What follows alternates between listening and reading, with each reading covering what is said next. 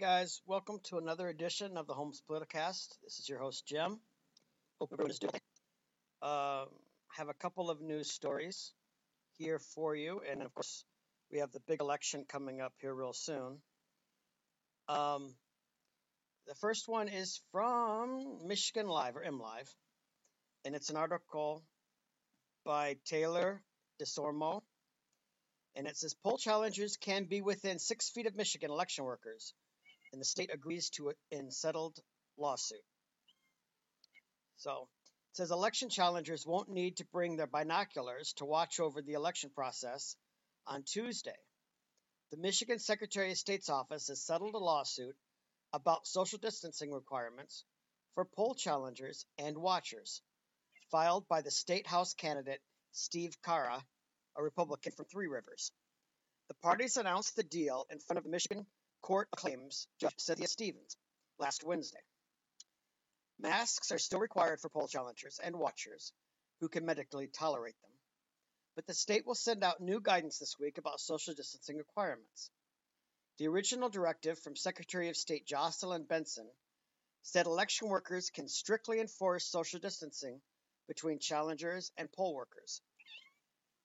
The new guidance allows close contact in necessary situations, Carra's attorney Matt Gronda said in Wednesday's hearing, to the extent that it is necessary to stand in closer proximity to election workers, to have a challenge heard, to observe the poll book or perform any other legal duty, challengers and poll watchers are permitted to do so, provided close personal interaction is as brief as possible, Gronda said.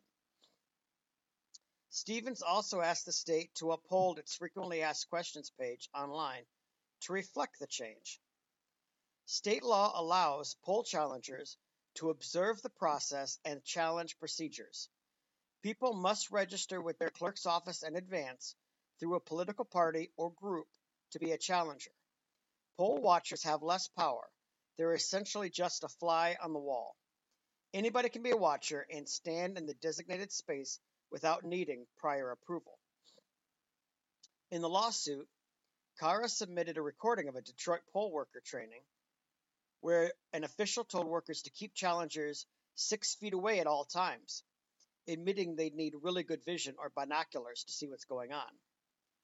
Robert Cushman is also a plaintiff in the lawsuit.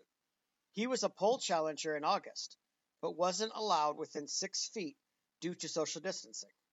This made it nearly impossible to do the job, per the lawsuit. SOS officials called this a frivolous lawsuit earlier this week, saying challengers were already allowed to be within 6 feet of workers when necessary, although that wasn't clear in the October 16th directive. Well, this is good news. I'm happy to hear that. We should always have the ability to have poll watchers. I mean, not everybody, we don't have to have 1,000 poll watchers in every location, but it is good that we have an open and transparent system, unlike many other countries, where citizens can, or groups of citizens, can in fact go in and watch the votes being tallied, not stand over the shoulder and watch people how they vote, but to make sure that there's not anything irregular going on, not there's no favoritism, there's no throwing out of ballots, there's no adjusting machines, there's no stuff like that. I mean, I have never been in a position where I've seen that happen, but we hear stories all over the country of where there is ballot tampering or there's voter fraud or people are, having ballots thrown in the trash or whatever. I've never seen it myself. I'm not going to claim that I myself have witnessed it. It's all secondhand information. But you hear about these things, and it is important that we have people who can make sure these are free and fair elections. They're not being held in some secret back room, and then we're just told later how the vote turned out, and nobody's ever able to see or anything like that. So I'm really happy with this decision. I was concerned when I saw that that they didn't want the poll watchers to be very close. They had to be far away, which didn't make any sense to me, but it made me concerned. But next story is from the Detroit Free Press, and it's by Paul Egan, And the headline reads, Judge strikes down Benson order banning open carry of guns at Michigan polling places. And it reads, a Michigan judge on Tuesday struck down Secretary of State Jocelyn Benson's directive banning the open carry of guns at polling places on Election Day. Michigan Court of Claims Judge Christopher Murray said it appears the directive amounted to an administrative rule under state law, and Benson did not follow the proper procedure to create a new rule members of the public are required to follow. He issued a preliminary injunction against the directive. It is important to recognize that this case is not about whether it is a good idea to openly carry a firearm at a polling place, or whether the Second Amendment to the U.S. Constitution prevents the Secretary of State's directive, Murray said in a written opinion issued just hours after he heard the oral arguments in the case. The court's duty is not to act as an overseer of the Department of State, nor is it to impose its views on the wisdom of openly carrying firearms at polling places or other election locations, he said. More importantly, its constitutional role is properly limited to only declaring what the law is, not what it should be. Murray handed down his ruling the same day the Detroit branch of the NAACP said its members and area attorneys will monitor polls across the city and state on Election Day and will report to police and prosecutors any instances of voter intimidation or voter suppression, including voters feeling threatened by gun-carrying individuals watching the polls. Benson and Attorney General Dana Nessel, both Democrats, quickly issued statements saying that they will appeal the decision. As the state's chief election officer, I have the sworn duty to protect every voter and their right to cast the ballot free from intimidations and harassment. I will continue to protect that right in Michigan. Benson's directive, issued October 16th, banned the open carry of guns on Election Day, not just at or near polling places, but around municipal clerks' offices and places where ballots are counted. Murray ruled in favor of the plaintiffs in two cases brought against Benson in recent days. The first suit was filed by Robert Davis, a Wayne County operative and serial litigant. The second case was brought by gun rights groups Michigan Open Carry Incorporated, Michigan Gun Owners, and the Michigan Coalition for Responsible Gun Owners. Davis called the ruling a victory for the rule of law and said Benson's directive was an unnecessary overreach by an executive official in state government. Murray said Benson's directive was a rule that should have been promulgated under the Administrative Procedures Act, allowing for public input and legislative scrutiny. The secretary just didn't do this in the right way and at the right time, Murray said. If she wanted to ban the open carry of firearms at or around polling places, the secretary should have done this months ago. Assistant Attorney General Heather Meinsgast argued the legislature gave Benson the option of issuing directives without going through the rules-making process. Meinsgast called it the permissive statutory power exemption. The judge acknowledged the exemption existed, but said it was misapplied in this instance. The concern about guns at the polls was not apparent months ago, but has become apparent in recent weeks as a result of developments such as the foiling of an alleged kidnap plot targeting Governor Whitmer, involving armed men who belong to an anti-government group, Meinsgast said. Now there are voters who are afraid, she said. There are election workers who are afraid. Murray said the exception to the rulemaking process can apply when the directive conflicts with state law. He noted that the legislature has specified places where open carry of firearms is not permitted, and polling places are not among them, unless the polling places happens to be in a church or a school, where they have not given the gun owners permission.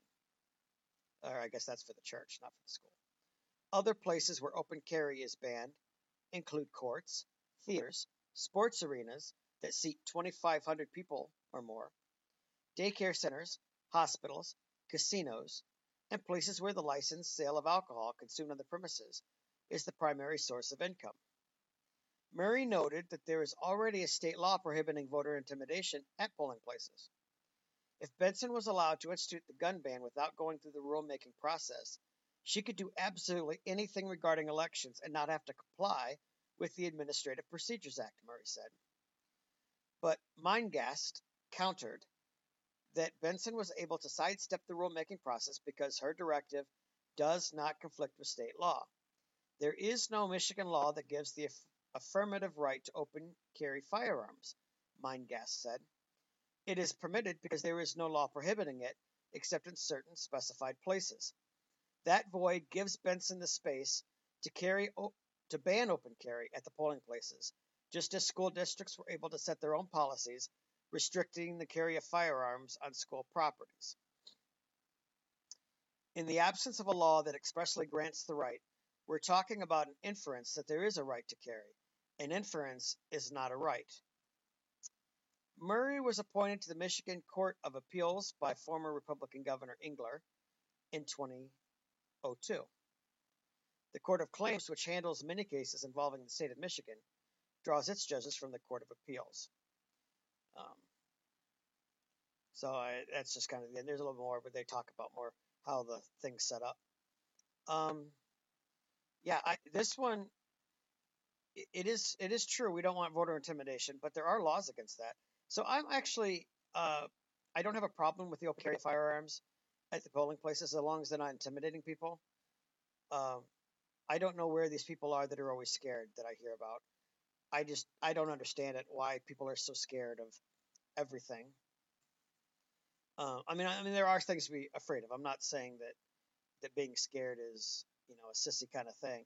I mean, all of us are scared of something and fear something, but I'm always hearing Democrats talk about how the people are scared. The people are scared of the virus. People are scared for their children. People are scared in this, and we need to,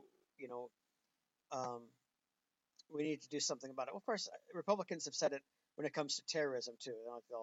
They'll claim people are scared of Muslim terrorists and they're scared of, all this. So we need more laws, but it's a big thing with the Democrats. Democrats are scared of everything. It seems like they're just scared of everything, and I don't know of anybody who's scared, polling people or voters, who are scared to go down and vote in person because there might be a person there with a gun inside the building.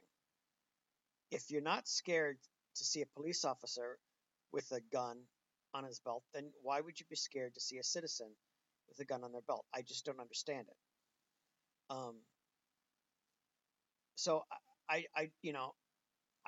if there's any case where there is voter intimidation or things like that, there are laws against it. They can call the police.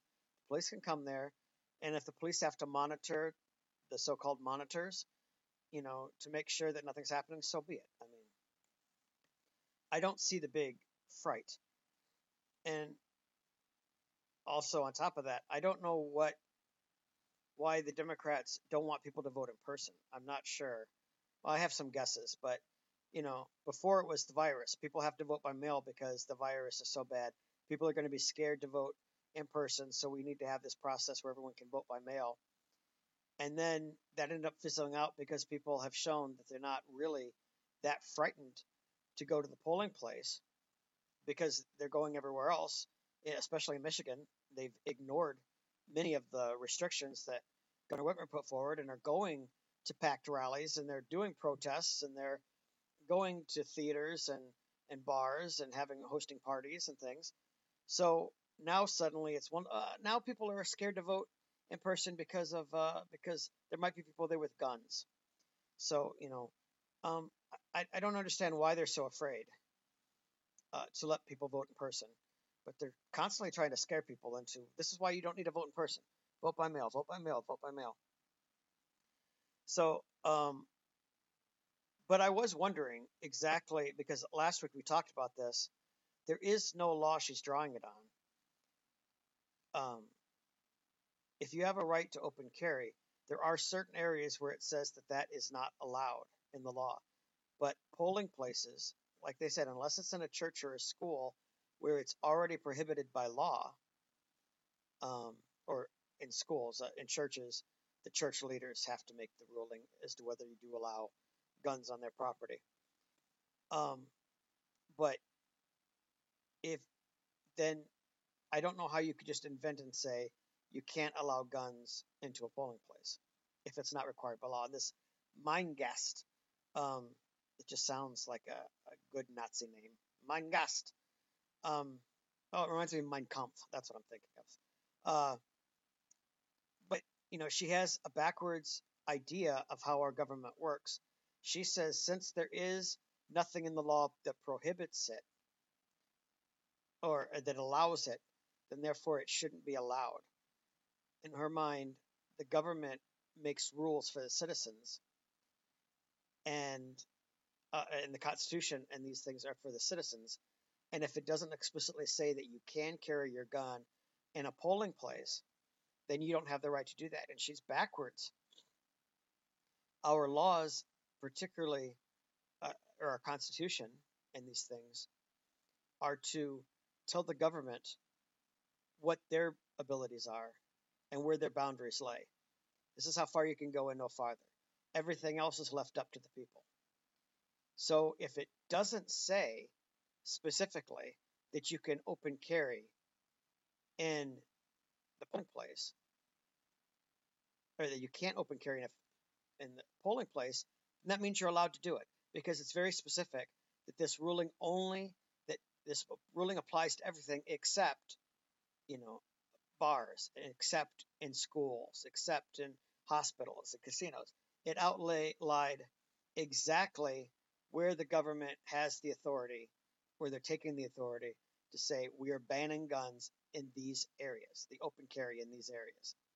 It does not mean that guns are banned everywhere except where we tell you can have guns.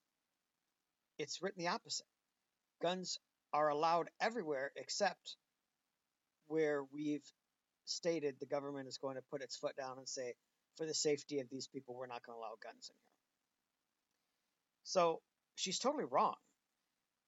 A person has every right to have an open carry in a polling place unless they pass a law, the legislature passes a law prohibiting that. So I'm fine with this. And this has not been a good week for Benson or Nesser. Both of them have overreached, as our governor has. They're all overreaching, and the court is pulling them back. And I know exactly why. They said, that she should have done this months ago, and why didn't she do it then?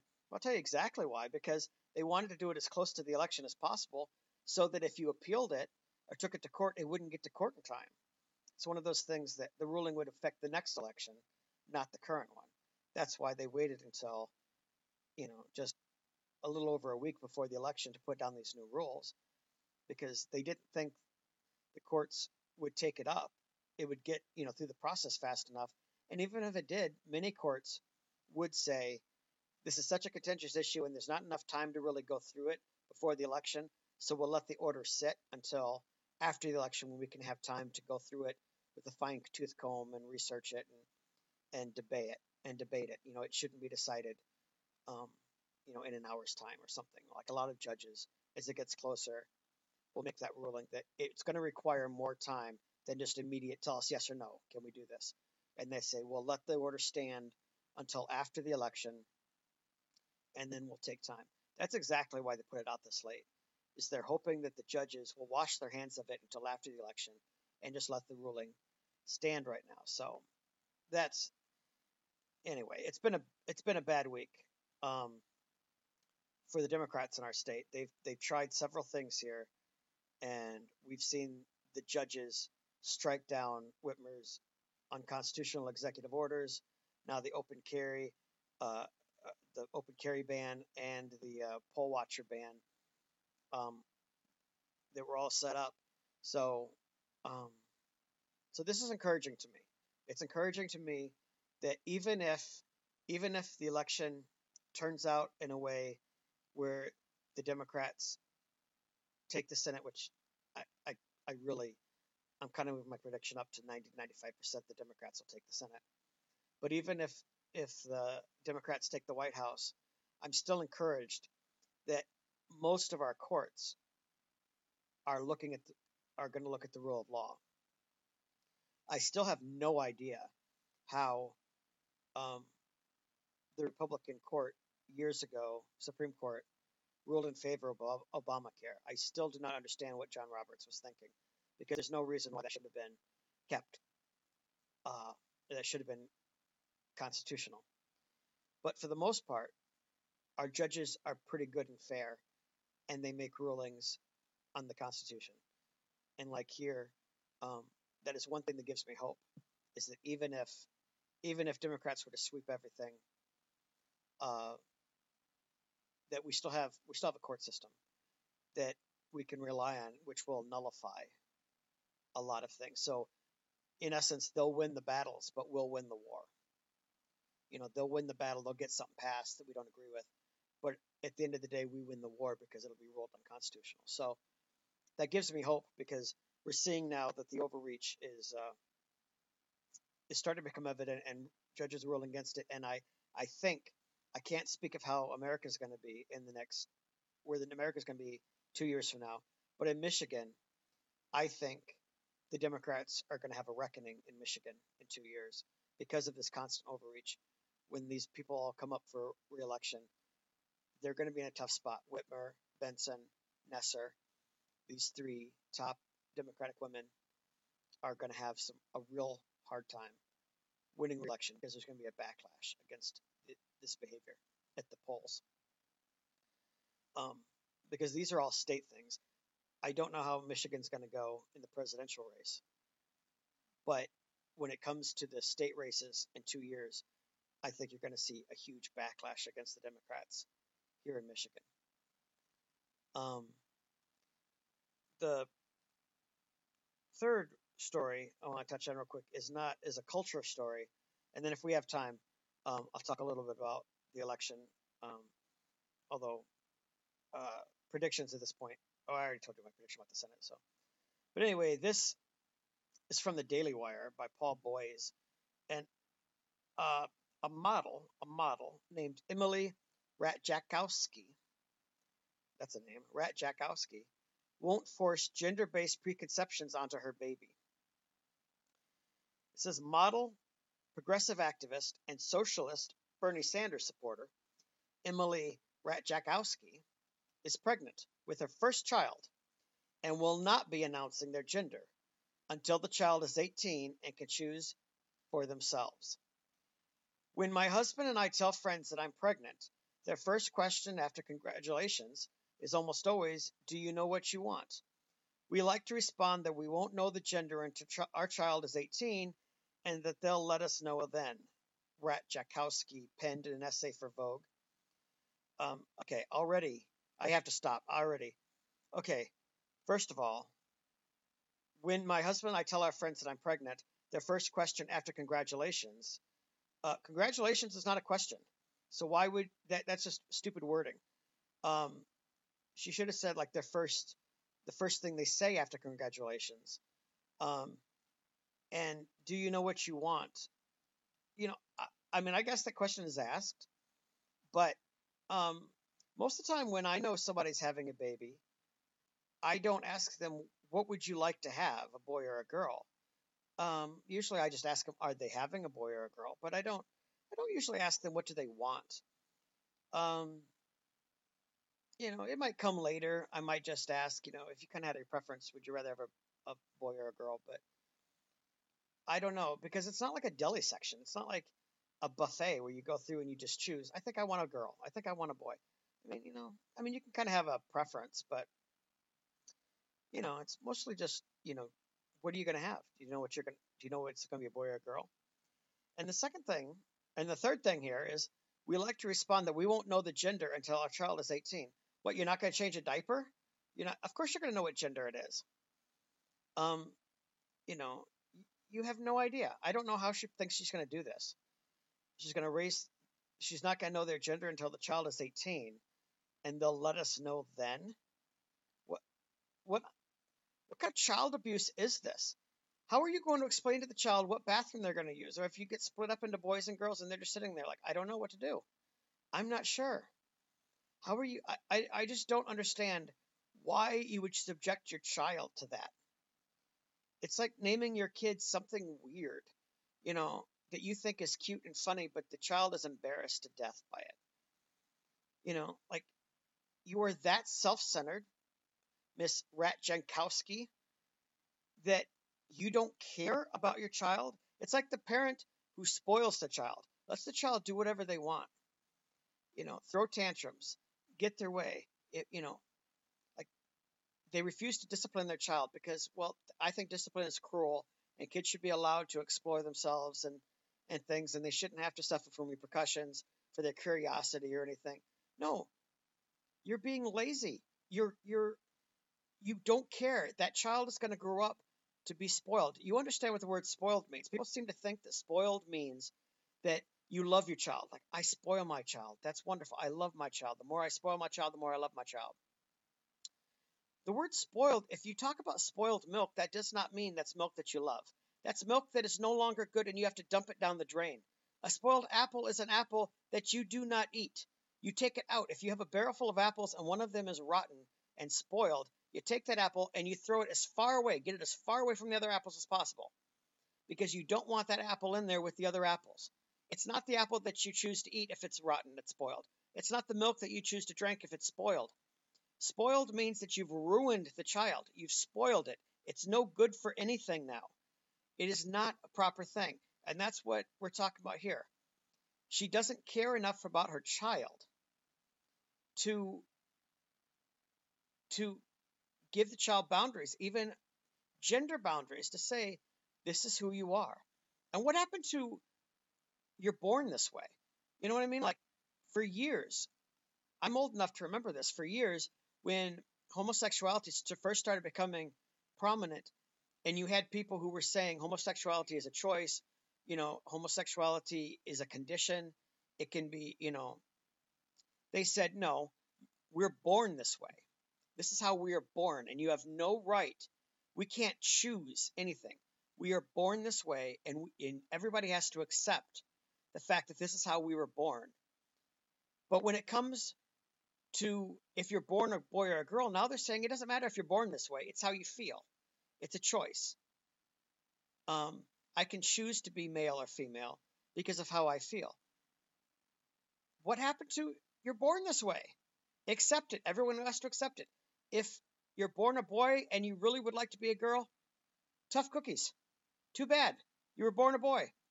That's how you're born. Just like they claim if you're born homosexual, nobody wants to be gay, they say. Nobody wants to be gay. This is how we're born. No. Well, so okay. Nobody wants to be, so if you're a boy, you might not want to be, but that's how you're born. Just like if you're born gay and you want to be straight, too bad, you're gay. I just don't understand this. How hypocritical. You can't choose if you're gay or not because that's how you're born.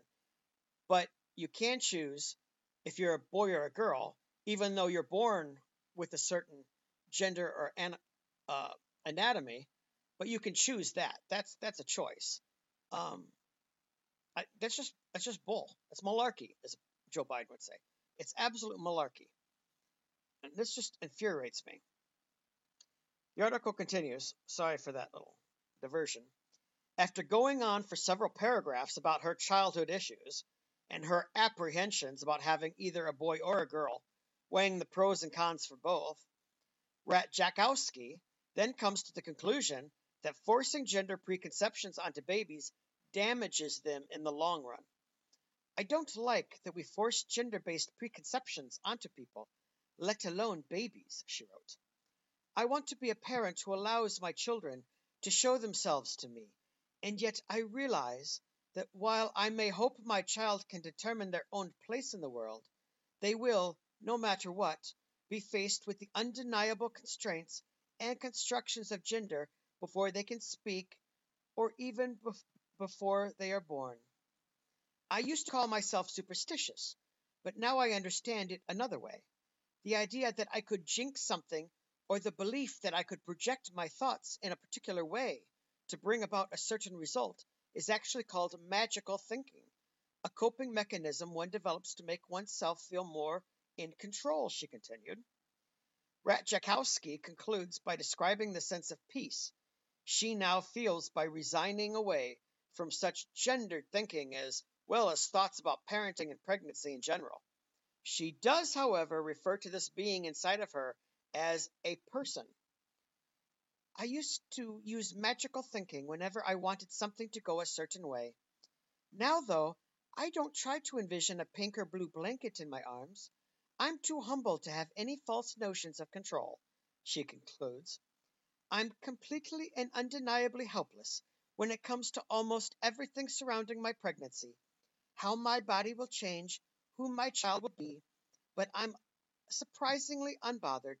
Instead of feeling afraid, I feel a new sense of peace. I'm already learning that from this person inside my body, I'm full of wonder. Emily Ratajkowski is an avid supporter of abortion. In 2019, she even shared naked photos of herself on Instagram while scolding the quote unquote white men in red states voting to ban the practice. This week, 25 old white men voted to ban abortion in Alabama, even in cases of incest and rape. These men in power are imposing their wills onto the bodies of women in order to uphold the patriarchy and perpetuate the industrial prison complex by preventing women of low economic opportunities the right to choose to not reproduce. The states trying to ban abortions are the states that have the highest proportions of black women living there. This is about class and race and is a direct attack on the fundamental human rights women in the U.S. deserve and are protected by under Roe v. Wade. Our bodies, our choice. And that is done because, and I'm glad because I couldn't handle much more of that. She needs therapy, her child needs therapy, and what on earth did posing nude have to do with banning abortions? What did one have to do with another? I don't even get that. Why I okay. She needs literal help. She is crazy. She is a lunatic. I don't know who her husband is, but someone needs to punch him in the face. Uh, that he would even bring a child into this world with her. This is just ridiculous. I can't. Emily Ratajkowski. Um, I'm gonna that name I'm not gonna easily forget. Uh, she is a lunatic, and this might seem a little callous, but looking at the picture of her, she's not even attractive. I don't know how she managed to be a model. She's not even very good looking. She's way too thin, and she's got an ugly scour on her face, which makes sense. But anyway, it's just child abuse. I don't understand what I just don't understand it. I just don't get it. This is becoming beyond stupid. It is beyond stupid now, where they're so concerned about being woke. I don't understand. And then she thinks she's so smart, you know. Just the way she talks, you can just tell that she thinks that she is just being brilliant here, and she's stupid. There's no other word for it. She's absolutely dumb as a rock. She fulfills every stereotype, except she's not blonde, but she fulfills every other stereotype of a stupid model, a dumb model, which again surprises me because she's not that great looking, but she looks like one of those people, but the dumb model who gets by on her looks and not she doesn't have to have any brains because she'll get jobs and she'll get a husband and probably a rich husband and all that. But again, she's not that great looking, and I just don't know what her husband is thinking. I assume she's married. I guess that's true. She could have just gotten pregnant and not be married. Um, but I don't know. I wonder what the father um, of this child is thinking about this. Um, how is she going to dress this? There's just so many questions. How is she going to dress the child? I know that girls can wear. It's acceptable for girls to wear pants. So, I suppose you could just put this it child in pants all the time, and not. But there are so many things that she's talking about with gender conformity. There are so many things. How you dress is gender conformative.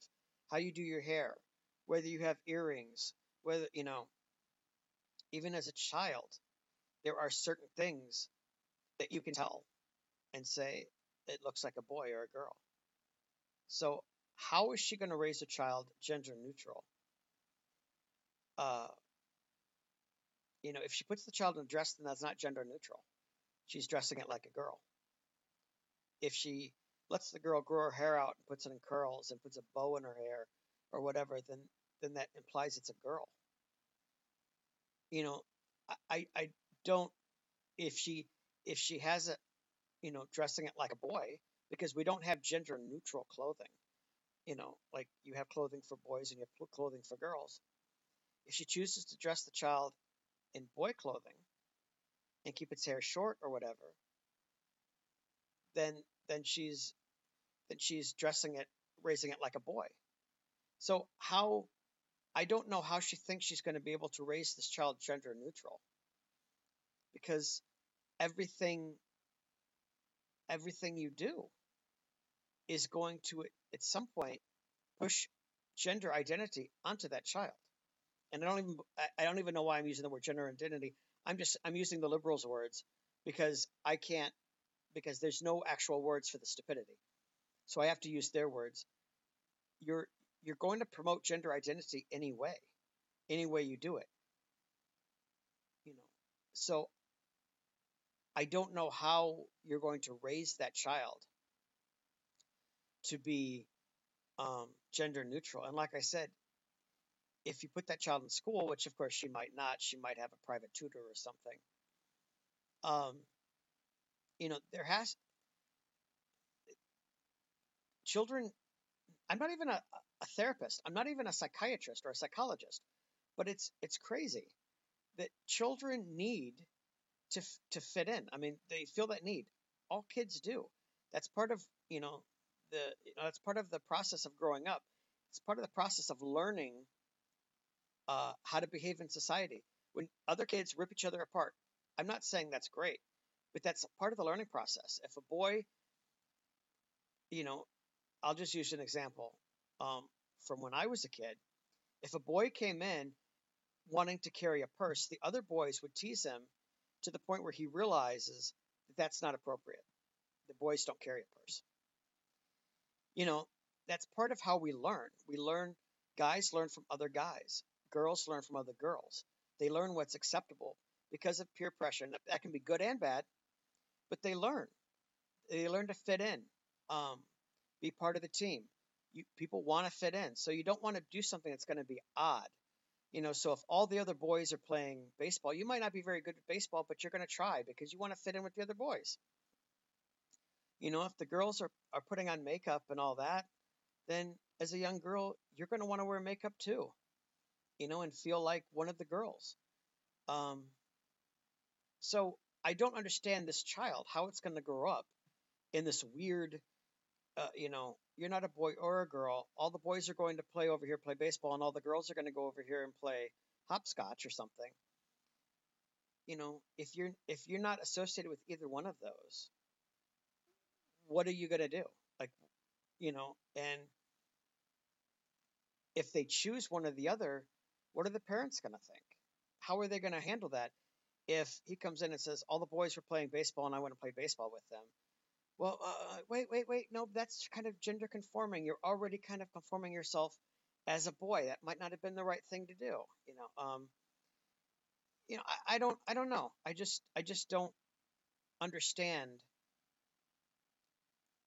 I don't see how this is going to last more than a few days. I just don't see how it is going to work.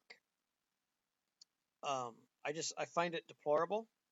I find it disgusting, and I'm just very angry about it. Tell us what you think on the website or on Facebook or whatever. Tell us what you think about this. This is just, in my mind, just insanity. Um, I know it's not widespread. I know we're not having, these are just big names, and so they get media attention. I know that. I know it's not the average person. It's not something that I've come in contact with. I've not come in contact with anybody who said they're raising their kid gender neutral or, you know, um, but it still disturbs me that these are even issues going on. That these are the kind of lunacy. This is the kind of lunacy that you could imagine like in ancient Egypt or something, like where they where you lived in a male society. I mean, you saw that even with the pirates and stuff, like and Reedy, I think was her name, and another one, Bonnie, Mary Read, Mary Read and Anne Bonny. That's what it is.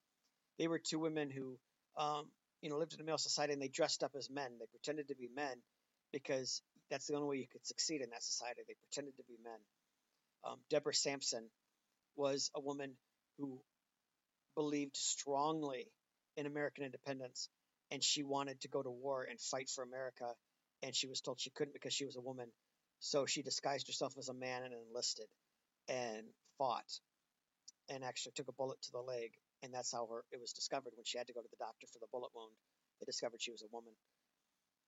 You have had that long ago, not where women denied it, but they pretended to be men because by being a man is the only way you could achieve anything other than just being a housewife.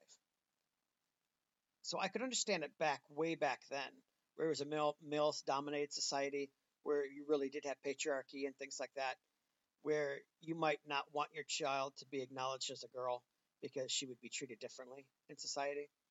So you would dress her as a boy. Now, at home, they would know she's a girl, but in society, she would have to be treated like a boy or act like a boy. But I can understand that in some of those countries and way back then. But in 2020, when there are tons, a woman can do pretty much anything a man can do. I mean, obviously there are certain things, but as far as workplace things, she can pretty much do anything a man can do. I mean, there's no real glass ceilings. They talk about the glass ceiling for the presidency. It's only a glass ceiling until it's not. I mean, if they ran the right woman candidate, she'd win as president. I mean that it's not like there's a barrier that you can't get above. That they say you can't go this high. Women can't be president by the Constitution or something. There's no limits on what women can do. So I don't know what this deal is about gender conformity and identification and all this, and why we shouldn't tell you to be a boy or a girl. What does it matter? Boys and girls are equal today. They can both achieve great things. We have women.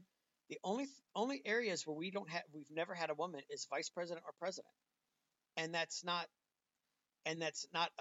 just because um, the only one we ever ran for president was crazy and so far left that nobody wanted her. And for vice president, they were running with men who were disasters. Walter Mondale, Geraldine Ferraro ran with Walter Mondale. Sarah Palin ran with John McCain, and Kamala Harris is running with Joe Biden. That wasn't their fault. That was the head of the ticket. Well, we don't know about Joe Biden and Kamala Harris, but I'm saying the other two. The head of the ticket is what lost the party. It wasn't because of them. It lost the election. So women are capable and have done everything. There were women astronauts, women generals, women police officers, firefighters, women, in every, women governors, women senators, women CEOs. Women have done everything that men can do. So why on earth is there such a desire to not have men or women, to raise your child as a man or a woman? Because it's oppressing them. Nothing oppresses them. Women can do anything. Women can do anything in this country. Women can do more than men can do. Men can't have babies. Women are capable of having children. There's a lot of things women can do that men can't. But I don't know if anything a man can do that a woman can't, really. Maybe a few things, but I'm not going to get into those. Anyway, the point is, we're about done here. Next week will be the election special we'll be talking about.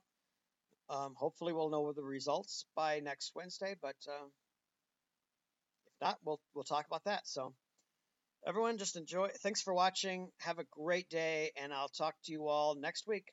Bye.